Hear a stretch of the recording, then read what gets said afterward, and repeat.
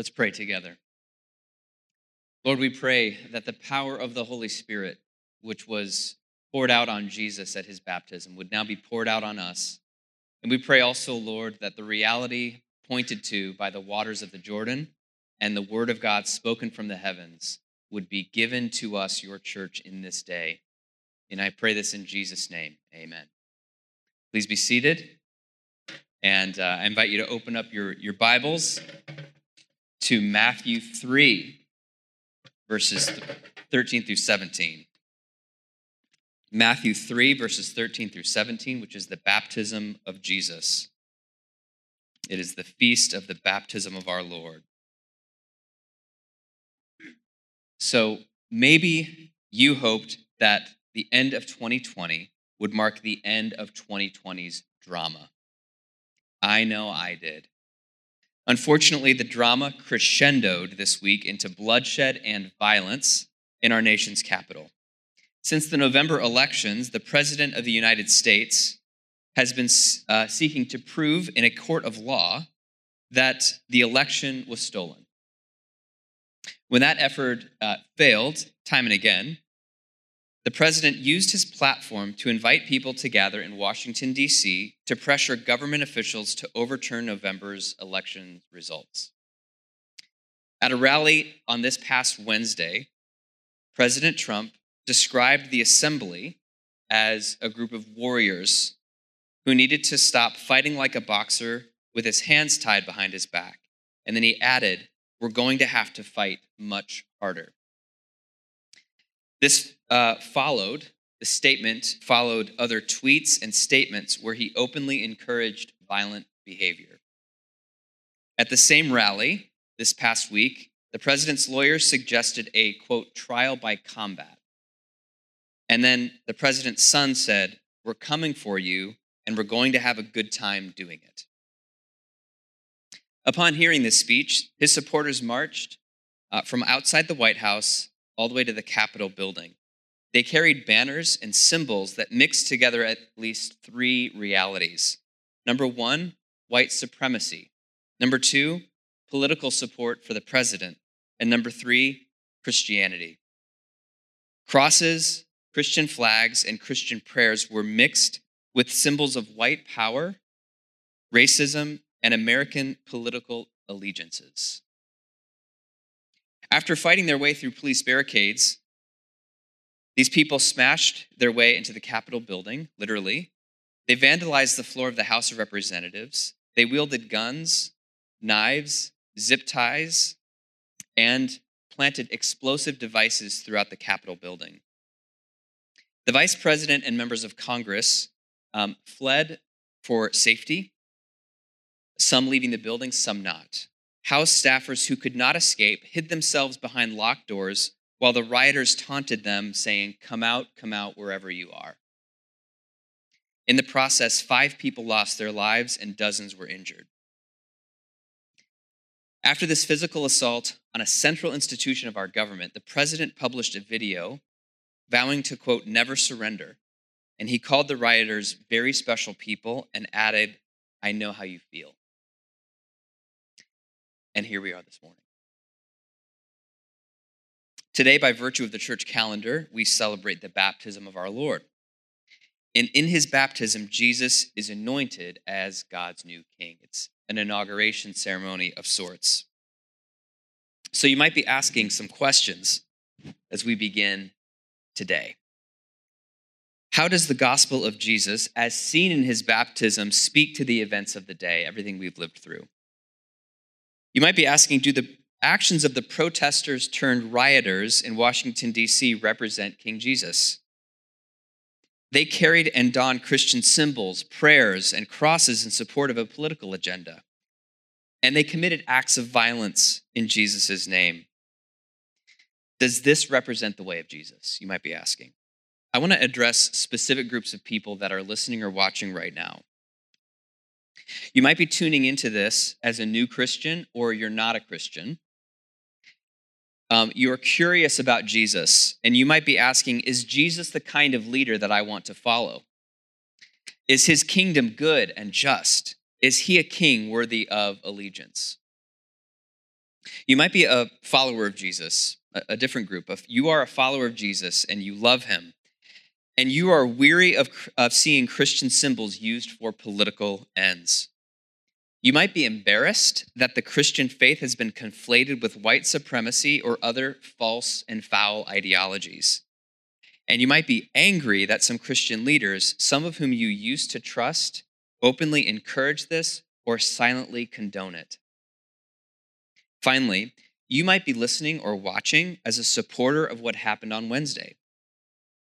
Either you attended the march or would have attended if you had the means.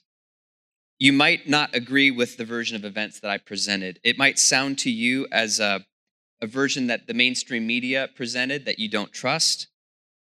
You are already suspicious potentially that I have a liberal bias and an anti-Trump message, and that I am mixing politics with faith in an unholy way that is unbecoming of a pastor in a church.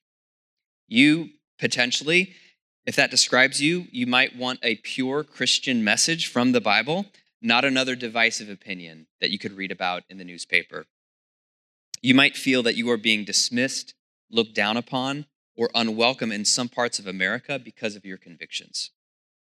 So, people who are not yet Christians, people who are Christians but are feeling frustrated, or maybe you are a supporter of what happened on Wednesday, wondering if you're welcome. And I want to say to everyone listening, no matter what group you fall into or not, I love you, and I mean that. I welcome you in Jesus' name to Emmanuel Anglican Church. I respect you. You are made in God's image.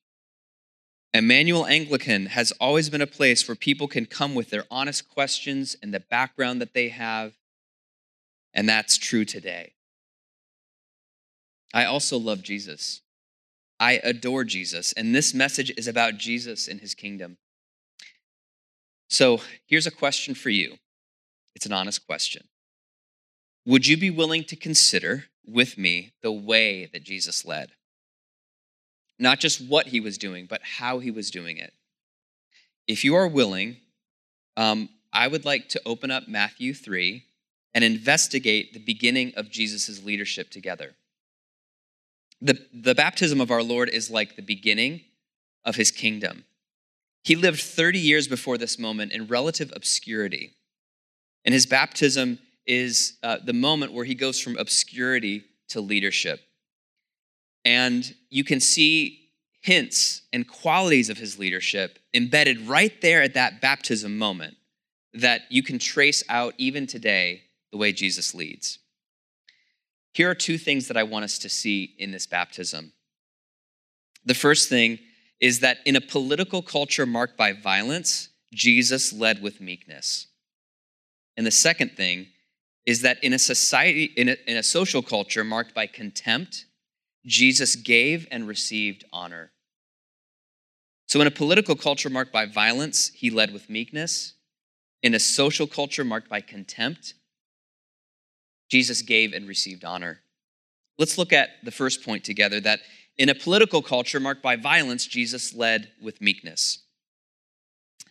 In the Roman Empire in the first century, politics was violent and violence was political. Kings and rulers came to power and kept their power violently. Mobs resisted those rulers violently. The Roman Empire grew through violence, and the Roman Empire stayed in power through violence. And then, centuries later, the Roman Empire fell violently. Violence and power was so intimately mixed in the Roman Empire that you could hardly conceive of one without the other. We might define violence this way. Violence is anger-driven brutality that is intended to hurt, damage, or kill. Anger-driven brutality that intends itself to hurt, damage, or kill. Now, in the face of all this violence, what do you suppose the admirers and followers of Jesus expected him to do? When he claimed to be God's new king, how did they expect it to happen? They expected it to happen violently, through the sword. Use a sharp sword, use a big crowd, rile up the crowd with violent speech, and then follow it up with a violent plan. That's how they expected Jesus to rule. That's how they pressured him to rule. Now, instead, Jesus begins his ministry with meekness. Bishop Stuart Ruck defines meekness this way: meekness is a patient submission that leads others to great transformation. Meekness is a patient submission that leads others to great transformation. Now, notice with me the meekness in Jesus' baptism. Matthew 3:13 says this: "Then Jesus came from Galilee to the Jordan to John to be baptized by him. John would have prevented him, saying, 'I need to be baptized by you, and you come to me?' But Jesus answered him, 'Let it be so now, for it is fitting for us to fulfill all righteousness.' And then John consented." Now notice that in verse 13, Jesus comes all the way from Galilee to Jordan for the express purpose of being baptized by John the Baptist. We've seen in the past that this is a 70-mile journey by foot, by donkey. It's a long way to go, very intentional. And this is not the conventional path to becoming king. In a politically violent culture, you become king through a Jerusalem uprising, not a Jordan baptism. You don't become king by submitting yourself under the authority and ministry of John the Baptist. John the Baptist was an outsider. He was not respected by the insider political culture, either Jewish or the wider Roman Empire. His ministry was in the muddy Jordan River in the middle of nowhere. And he was ministering with very notorious sinners that you didn't want to be associated with. And then John himself even protested to Jesus. He said in verse 14, "Hey, look, I need to be baptized by you, but you want me to baptize you. You come to me." And in his great meekness, Jesus responds in verse 15, "Let it be, for it is fitting for us to fulfill all righteousness." Now, Jesus was aware of a greater, righteous, fitting purpose of his Father. And he came under that purpose by stepping into the Jordan River and asking John to baptize him. It was a great act of meekness. Jesus meekly received John the Baptist's ministry. He meekly let John lower him into the waters of the Jordan River. And as he is submerged into those muddy waters, surrounded by a lot of sinners, we get a hint of what's to come for Jesus and his kingdom. Jesus' baptism kickstarted a ministry of meekness, a life of washing feet and saying, "This is how I want you to lead." A life of dining with prostitutes and lowlives, so-called, of touching lepers and dying for the sins of the world. 3 years after his baptism, he would also descend into a watery grave, into the depths of hell itself. He's not just a leader that's meek. He's a leader that goes all the way into the sewers of the earth to get the job done, to save us, to lead to our great transformation. Jesus himself summed up his leadership style this way: "I am gentle and lowly in heart." He said, "Come to me," which is a leadership message, like come around me, come and be part of my kingdom. Why? Because I'm gonna get big things done for you and we're gonna conquer the world. No, he said, "I am gentle and lowly in heart, and you'll find rest for your souls." Another part of scripture said this: Jesus did not consider equality with God something to be grasped onto, but made himself nothing, taking on the form of a servant, and humbled himself by becoming obedient to the point of death, even on a cross. Now, what did Jesus get for all that meekness? What did Jesus get for all that patient submission? Well, he received a kingdom. He received a kingdom. He didn't seize it. Father gave it to him. And it's a kingdom that will never end, a kingdom that includes billions of people from every part of the world and will last forever. And people will kill for a kingdom like that. They will literally kill for a kingdom that will last forever. People will literally kill for a global kingdom. They will use violence for a kingdom like that. But you can't get the kingdom of God with the violence of man. You cannot get the kingdom of God with the violence of man. As Jesus said in his famous Sermon on the Mount, the meek shall inherit the earth. It's the meek that will inherit the earth. The kingdom of Jesus is not forced. It comes by the Spirit's power. Now, if Jesus is our king, and for those of you considering the claims of Jesus, if Jesus were to become your king, what would that mean for you?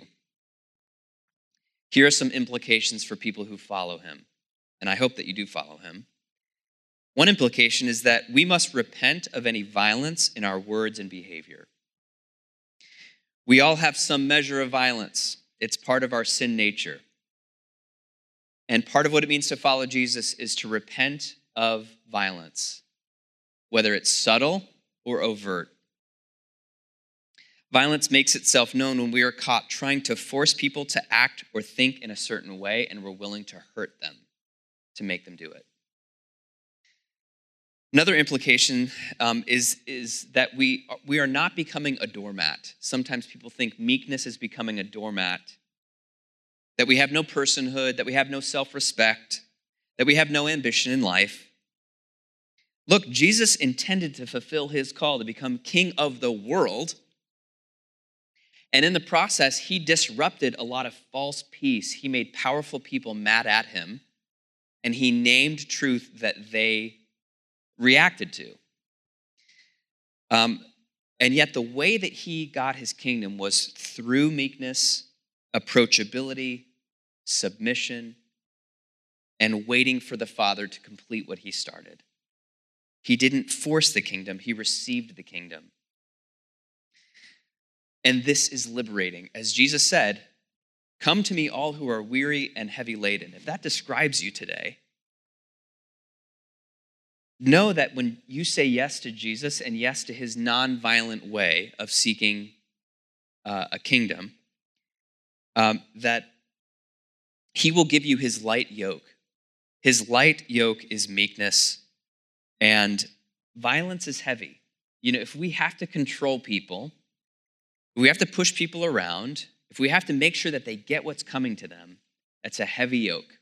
And Jesus gives us the easy yoke of his meekness. In his kingdom, humor and forgiveness and trust can replace violence and pride and anger. Now, as we follow Jesus here at Emmanuel Anglican, here are some ancient practices that can teach us meekness along the way. On Ash Wednesday, I don't know if we're going to use ashes this Ash Wednesday. We're still looking into the epidemiology of that, but on most Ash Wednesdays, maybe we'll just have you apply it to your own forehead. Details forthcoming, but to dust you are, to dust you shall return. Repent and believe the gospel. That is a message that points us in the direction of meekness. It teaches us meekness in a tangible way. We will die. We need to remember that. Receiving Christ's body and blood in the Eucharistic meal. Every week, we come empty-handed. It may be a while since you've used this posture before of empty hands because we haven't met in a long time. This is the posture of receiving Christ's meal. We come empty-handed. We come meek. We receive his life. We don't force it. And then we also confess our sins. The prayer book liturgy for this begins with the phrase, "Bless me, for I have sinned." And that just brings us to a point of meekness. It teaches us the way of meekness. It teaches us the way of Jesus. And then we practice meekness in public life. So in a political culture marked by violence, Jesus led with meekness. Secondly, in a social culture marked by contempt, Jesus gave and received honor. He gave and received honor when so many other people, just the way of the world was contempt. The dictionary defines contempt in this way. Contempt is the feeling that a person or a thing is beneath consideration, that they are worthless, or that they deserve scorn. Dallas Willard defines contempt this way. Contempt is the utter despising of someone to the extent that you don't care what happens to that person. And in Dallas Willard's view, contempt was worse than violence. because contempt spits on the deep need to belong. Like everyone has a deep need to belong. Everyone who participated in the violence on Wednesday has a deep need to belong. And whether we look down on them or anyone else in this world, we spit on their personhood. That is, as Dallas Willard said, inherently poisonous, because it stabs the soul to its core and deflates its powers of life. Contempt, one writer said, can hurt so badly and destroy so deeply that murder would almost be a mercy. And the social world of Jesus was full of contempt. People spitting at each other, looking down at each other for their race, their religion, or their lack of religion, or their ranking in society. It was a highly, highly, highly hierarchical and ranked society. We like to think of ourselves as a pretty egalitarian society where, we're all equal. But the fact is we're not. At least how we treat each other. We don't treat each other equally. We treat some people as worthy of honor and some people as worthy of contempt. And we all have our buckets of who deserves contempt and who deserves honor. Leaders in Jesus' time used contempt to advance their own power. And in contrast, Jesus both received and gave honor as a way of course. And you can see this in his baptism. Verse 16 of Matthew 3 says this: when Jesus was baptized, immediately he went up from the water, and behold, the heavens were open to him, and he saw the Spirit of God descending like a dove and coming to rest on him. And behold, a voice from heaven said, "This is my beloved Son, with whom I am well pleased." Now here at Emmanuel Anglican, we talk a lot about word and sacrament infused by the Holy Spirit.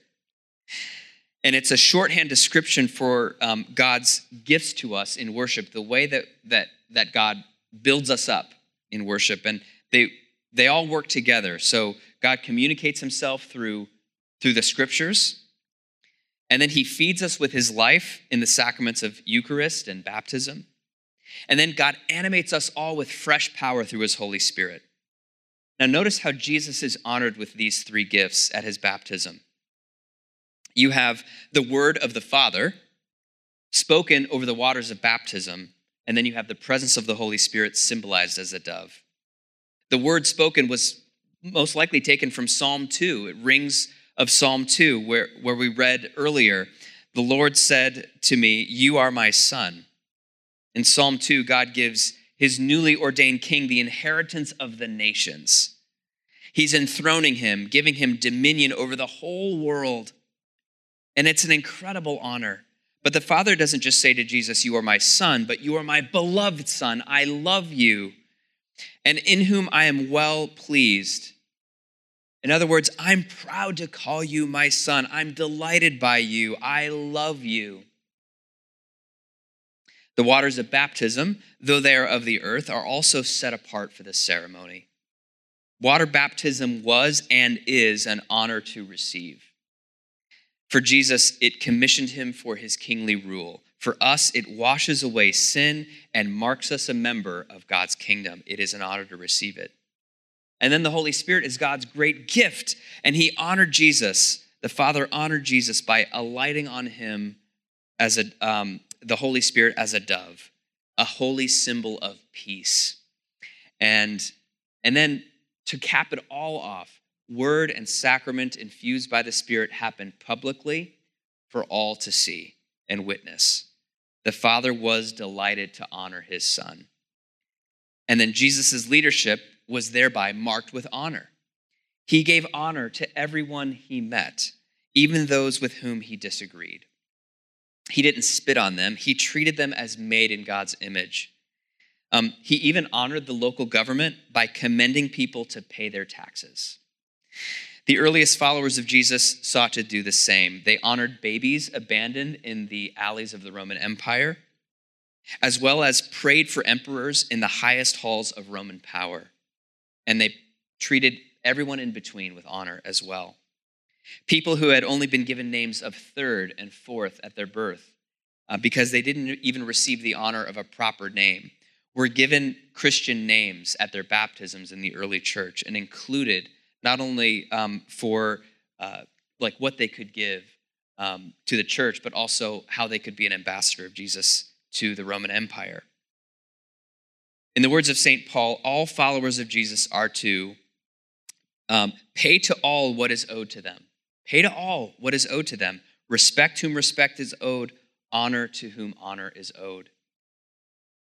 And then he goes on to encourage all Christians to walk properly as in the daytime, not in drunkenness or sexual immorality and sensuality, not in quarreling and jealousy, but put on the Lord Jesus Christ and make no provision for the flesh to gratify its desires. He called us to honor ourselves and other people by how we live, whether it's in honoring the local government or honoring our fellow brother and sister in how we treat them. We are people of honor when we are baptized. When we enter the world of Jesus, spaces like the church are set apart for holy purposes. And when we enter those spaces, something happens to honor us. The Father, the Son, and the Holy Spirit includes us in their community. If you go through the confirmation course, which Deacon Susan is spearheading, the bishop will come and lay hands on you and commission you to be a part of the mission of the church and to serve King Jesus. Today, we have members being received into the fellowship of this church. They will be honored with a cross placed around their neck. They will be given the gift of salt and light that represents our high Christian calling. And then every Sunday, we have an opportunity to honor one another with the peace of Christ. Sometimes that just might feel like texting your friends, given the social distancing that we are experiencing right now. But I'll tell you that the peace of Christ was originally meant to flatten all of the ways that contempt had separated people. That's what the peace of Christ was there for. It was originally a kiss. We're not going to make you do that. But the scandal of the kiss was not because it was romantic. The scandal of the kiss was that it was people of different ranks of society being brought together. People of high status and people of low status. And that was the scandal of the peace of Christ being passed. When enemies taunt and aggrieve us, we pray for them and seek the justice for ourselves and for them to the best of our ability. But we don't dishonor their personhood in the process of seeking that justice. We don't spit against their souls. Even if we disagree with their beliefs or behavior, even if we feel strongly about that disagreement, we don't spit at their souls. Because that's the way of Jesus. And if we follow Jesus, we go his way. In a political culture marked by violence, Jesus led with meekness. And in a social culture marked by contempt, Jesus gave and received honor. As I said before, we still have that violence and we still have that contempt in our culture too. It has different forms, but it has the same foul, animating spirit behind it. And in the midst of that, we have Jesus and his Holy Spirit and his holy kingdom, along with the meekness and honor that comes from it. So, if you're listening to this and you find these qualities of Jesus' leadership compelling, would you be open to Jesus becoming your primary influence for how you behave in public and how you respond to the events of the day? Not just by the way you engage in politics, but the way you live your life, the way you treat your family, extended family, roommates, and friends. Would you be open to Jesus' all-encompassing invitation, follow me, follow me? To those who are considering Jesus, I just want to ask you, have you heard something that you want more of from Jesus? If so, tell him that. If you cry out to him, if you call out to him, even if you're by yourself, he will hear you. You can pray, Jesus, show me more. Show me more of your kingdom, more of your goodness, more of your leadership. You can begin every day with a prayer. Jesus Christ, I want more of you in my life. Now, if you're ready to become a Christian and want to be baptized on Easter Sunday, please tell us via communication card and get in touch with us, and we will walk you through the process of becoming a Christian. That would be our honor. To those who are frustrated by the silence or cooperation of Christian leaders in the face of evil, your frustration is justified, and it's very understandable. I want to give you a word of hope today. You and I are also Christian leaders. You and I are also Christian leaders. You are an ambassador of Jesus. Others may take the label of Christian, the public persona of Christian, without being formed in Jesus deep down. That might be true. You can't control them, neither can I. And you know better. You know better than to take the public label without the deep formation. You and I can be ambassadors of Jesus, ambassadors of his kingdom, and represent him to the people in our life. We can't use swords to force other Christian leaders to do what we feel called to do. But we can follow Jesus, and Jesus will see our faithfulness, and he will honor it. We will receive the earth too, if we are meek. You can't control people. You can't control what they say, but you can follow Jesus, and so can I. To those who support the attack on the Capitol this past week, or maybe those who participated in it, I want to humbly ask you to read the Gospel of Matthew beyond chapter 3. Read chapters 5 through 7 if you want a pure biblical message. Read it through and ask yourself the honest question: does Wednesday's protest truly represent the kingdom that Jesus describes in Matthew 5 through 7? Does it honestly match up? Jesus loves you. I love you. He wants your allegiance. He wants your complete and total allegiance to his kingdom. And he does not allow kingdoms to mix. You cannot serve Jesus' kingdom ultimately and give your heart to another kingdom. Have you given your allegiance to Jesus? If not, I plead with you to do so, because he has an honorable and good and noble calling for you. He loves you, truly loves you. So walk in his way. Before we end, I want to pray for all of us, that we would have the courage and the strength to follow Jesus in our own time of violence and contempt. Lord, I now pray that you would send your Holy Spirit and bring peace in our time. I pray, Lord, that you would bring peace to the United States of America, and I ask that you would uphold all of the systems of government, Lord. I do pray that for President Trump, that you would use him to uphold peace. I pray, Lord, for the members of Congress, that you would protect them physically and spiritually, and that you would also use them to uphold peace, as well as every local official and magistrate and every citizen of this land, and even those who are not considered citizens but live here. I pray that you would spread peace in our time using the salt and light of your people who are leading in your name and in your way.